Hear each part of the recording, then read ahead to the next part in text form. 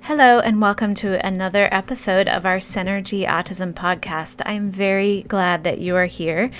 Today I get to speak with one of my very favorite people in the world, Dr. Kristie Pretti-Frontczak. And as you've heard in a couple other episodes, she sometimes will call me and ask about a situation that she's been asked about. So that's what you get to hear here. This conversation that I'm having with her is going to be about a boy who dives under the table at the end of the day when it's time to transition. And she was asked the question of, what do you do? How do you approach the situation when it's happening? And then how do you make it not happen again, especially when you have some assumptions about what might be going on. But really, we unpack, to use her term, we unpack what to do.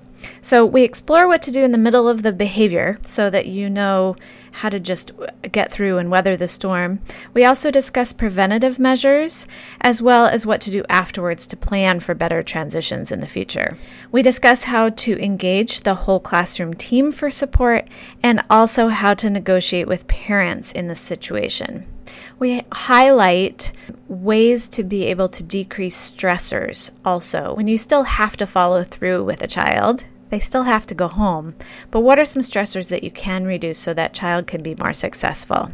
So thank you for listening in. I hope that this is helpful for you. And if you have any questions or concerns, let us know. You can also find some of the resources that we have on our website, which is curiosityou.com.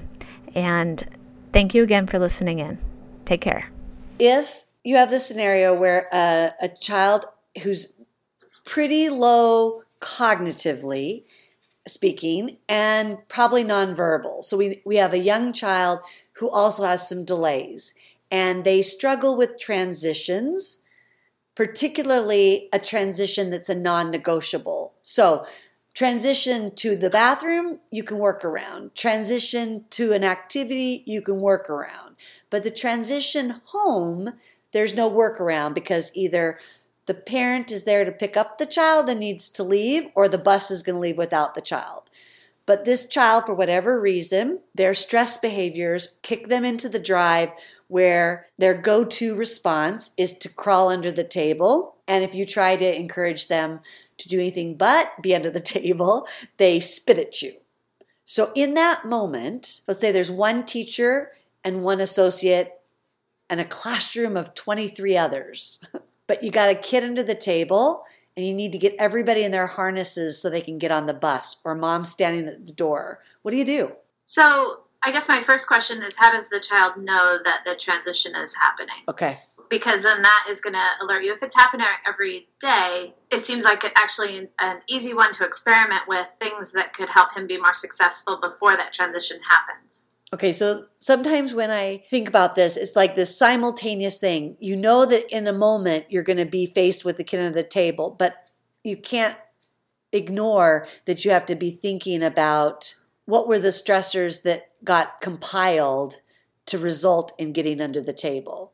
Meaning I was uncertain, I felt unsafe, whatever it might have been. So let's pretend we're still doing our due diligence of prevention before intervention.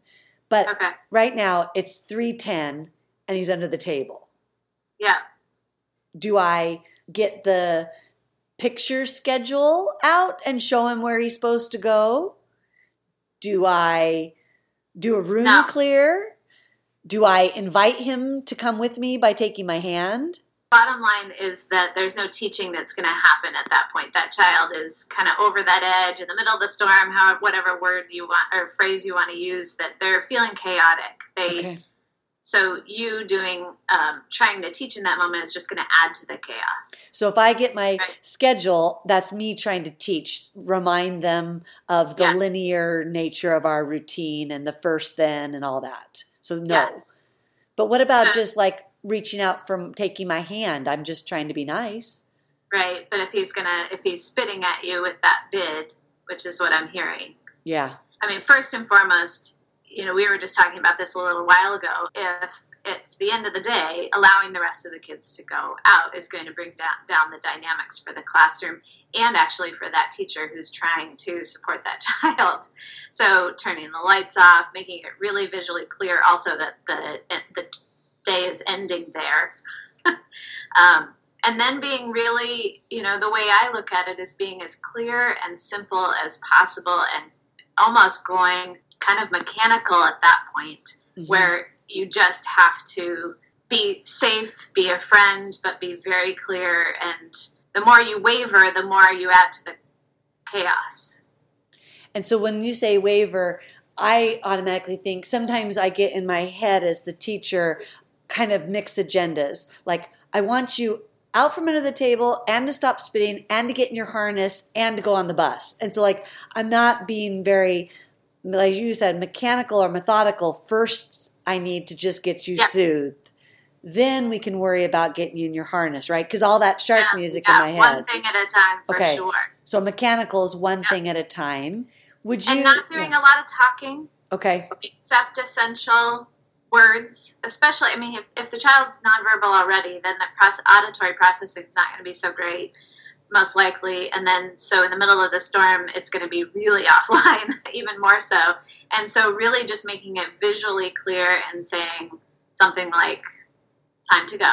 And that's it. And then offering your hand if they don't take it, of course. Then hopefully that team has been trained in some support that is kind and physical intervention at that point if they have to get that child on the bus. Right. So that if it gets to that point, they have to really look at their state and district policies around when you can touch, move a kid. Exactly. But the whole idea is to not get to that point because your effort is to try to soothe the system.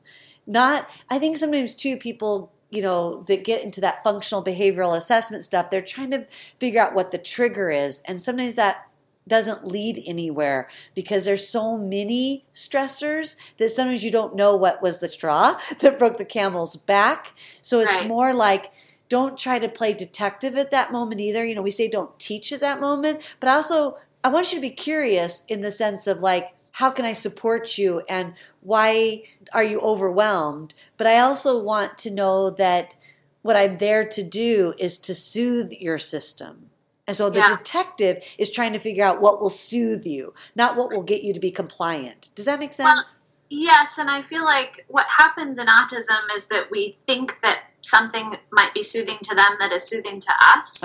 So we think of soothing as being sometimes a lot of talking of, it's okay, I'm here for you, like that kind of stuff.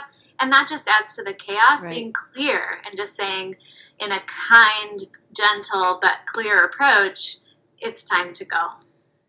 And just repeating that and being really clear with your body language, with everything, is actually more soothing in that moment to somebody who's a more black and white thinker or is feeling chaotic. Right, because if you start asking what happened or how can you be helpful, do you want to carry your favorite Spider-Man with you? All of that just adds to the confusion, right? Absolutely. So our body language, and then if we do any verbal language, we have to make sure that it's not adding more stress behavior. Yes. And especially for someone with autism, it's still giving that predictability because it's going back to those three basic needs of safety, satisfaction, and connection.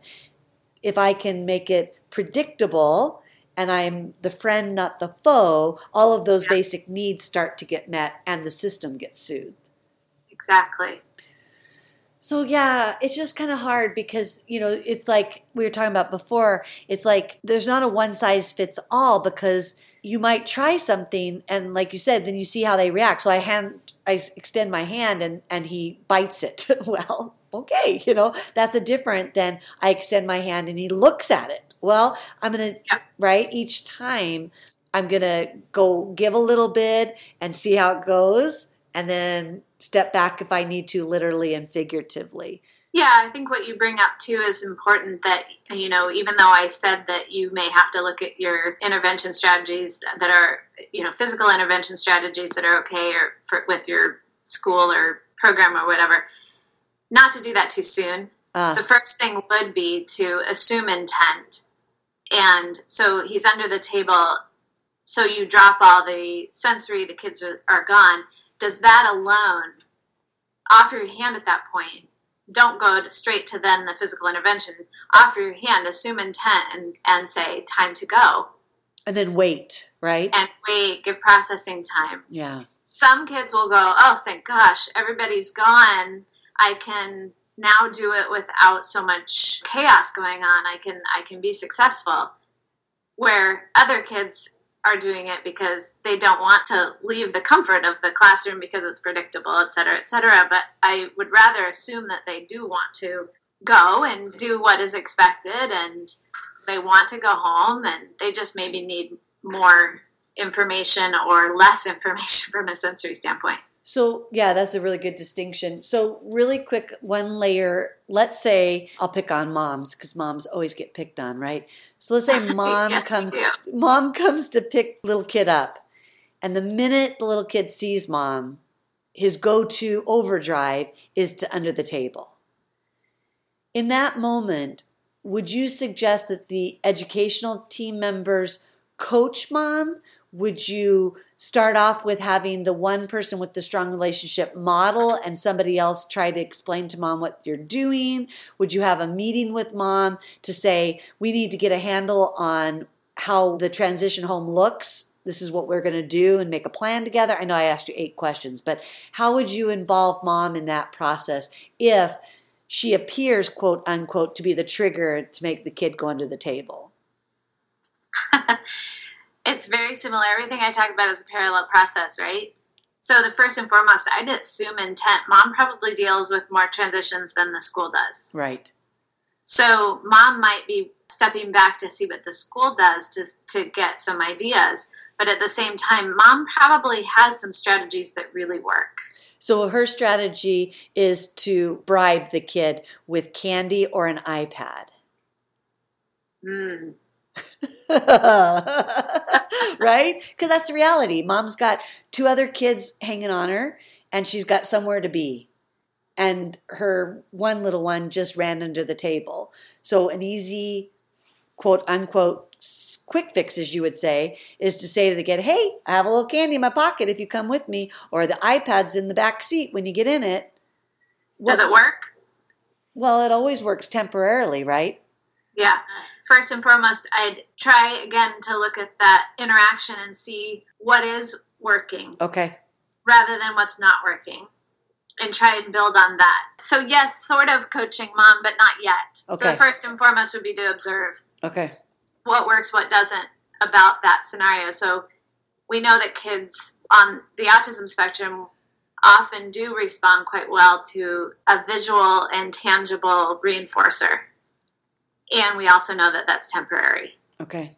That it doesn't teach long-term independence. Okay. So that's what the conversation could end up being with that mom, but not at first. I think at first it needs to be what's working. And then I would set it up and maybe even do some role play or something like that with mom rather than trying to do it in that moment. It's going to be, she's going to be feeling chaotic. She's got something else on her mind. You have something else on your mind. Yeah, everybody's near the red train, right? Yeah. So when you said what's working, so instead of jumping to, there she is with the candy again, we're like, hey, it's a visual, it's tangible, it's an incentive. Yep. Maybe what we talk about is something different than candy, but keeping those attributes, meaning visual, tangible, and interest, or no? Yes, or maybe because I'm guessing is that this child then dives under the table to get the candy, right? So they don't quite understand that it's the transition that they... Maybe. And when you say does it, we don't mean that they have conscious awareness that they're doing it. It's like their habit that they've created. It's the drive. Yep. I see mom has candy. She gives it to me if I dive under the table. But it's not this conscious, I'm going to go under the table so I get candy. Like, no. Yeah. Yeah. It's hard, right? Yeah. Right? Okay. And so trying to unpack that and you may still use a tangible of candy or the iPad, but it may be at home once he makes that whole transition, and trying to figure out how do you help him understand the expected behavior is to go get your backpack and your coat and walk out, right? Can you walk that through? I know that's a big request, but how do you scaffold that? If the conditioned habit is see mom, go under table, wait for candy, what does mom do the next time she comes in the room? There's two things. One is before mom even arrives, of making sure that the child knows what the end of the day looks like, and supporting them, whether it's on their IFSP or whatever, of teaching steps to help them understand the end of the day routine. So when does he start going south might be during cleanup time, for example. And so having somebody paired with him to help him understand what cleanup time is. And watch to see if you can see that the escalation has started. Yes. Before waiting for full on. Okay. All right. And then supporting him so that really, I don't know if this is going out there a little bit, but the whole idea is to keep his mind in the new habit of I clean up, I get my backpack, I get my coat, I walk out, and there's mom. Yay! We're saying habits, right? So he has this one habit. You're trying to create a new habit. So you may have to stay away from that old habit and really pair somebody with him, which I know requires one-on-one for a little while, but he's already requiring one-on-one. Exactly. So just bringing it a little earlier to give him one-on-one. And then the conversation with mom might be, let's not give him the candy or the iPad until he's in the car. And or maybe we meet mom in the parking lot instead of in the classroom. Which then is also going to add to a new habit rather than... Right. So what's the tiniest step we can take is at least get him out of the building before the meltdown. Yep. Okay. All right. So there's really, it's all that simultaneous, but it's the dynamic with the caregiver in this instance makes it even more important that everybody get on the same page. Yeah. Right? So that we decide this has been the habit. If you look at breaking that, what's the very first different step we want to take? To derail it. Think of it as he's going down the slippery slope of this like automatic pilot. And every day he does that, it just gets that stronger and stronger. Yeah. Exactly. And so sometimes just, hey, let's have you have a new job to do at this time. Or let's have you, totally leave from a different room. Maybe he finishes up in a different room instead, or so walks something out to disrupt the pattern that we've created for right now. When we can get that disruption, then we get clear on how do we keep the nervous system soothed versus continually reminding the kid what he's supposed to be doing or waiting a long time for everybody to get their gear on or whatever. Yeah. Okay. All right. But that always keeping in mind that once you do find yourself in the middle of the storm, that might be the other thing you got to talk with mom about so that everybody knows no talking. Everybody knows no teaching. Absolutely. Everybody knows one phrase, one goal, offer lifelines. Yeah, you could even have a sign on the door that if the lights are off, so are your voices. Oh, nice. Yeah. So if other parents are coming and going, everybody's helping, contributing. All right, perfect. Thank you for listening in to the Synergy Autism Podcast and my conversation with Dr. Kristie Pretti-Frontczak. I really want to thank Kristie for continuing to ask me some of these great questions and for us to be able to unpack and discuss these on a regular basis so that I can share them with you. If you have additional questions or you'd like to have more information in the same spirit of what you just heard, you can go to our shared website, which is www.curiosity2you.com. That's CuriosityToyou.com. So curiositytoyou.com. Or you can go to my website where I have lots of links also to some online trainings in regards to autism and my blog and lots of other information as well. And that's at www.synergyautismcenter.com. Synergy is Synergy. Thank you, and I look forward to chatting with you again soon.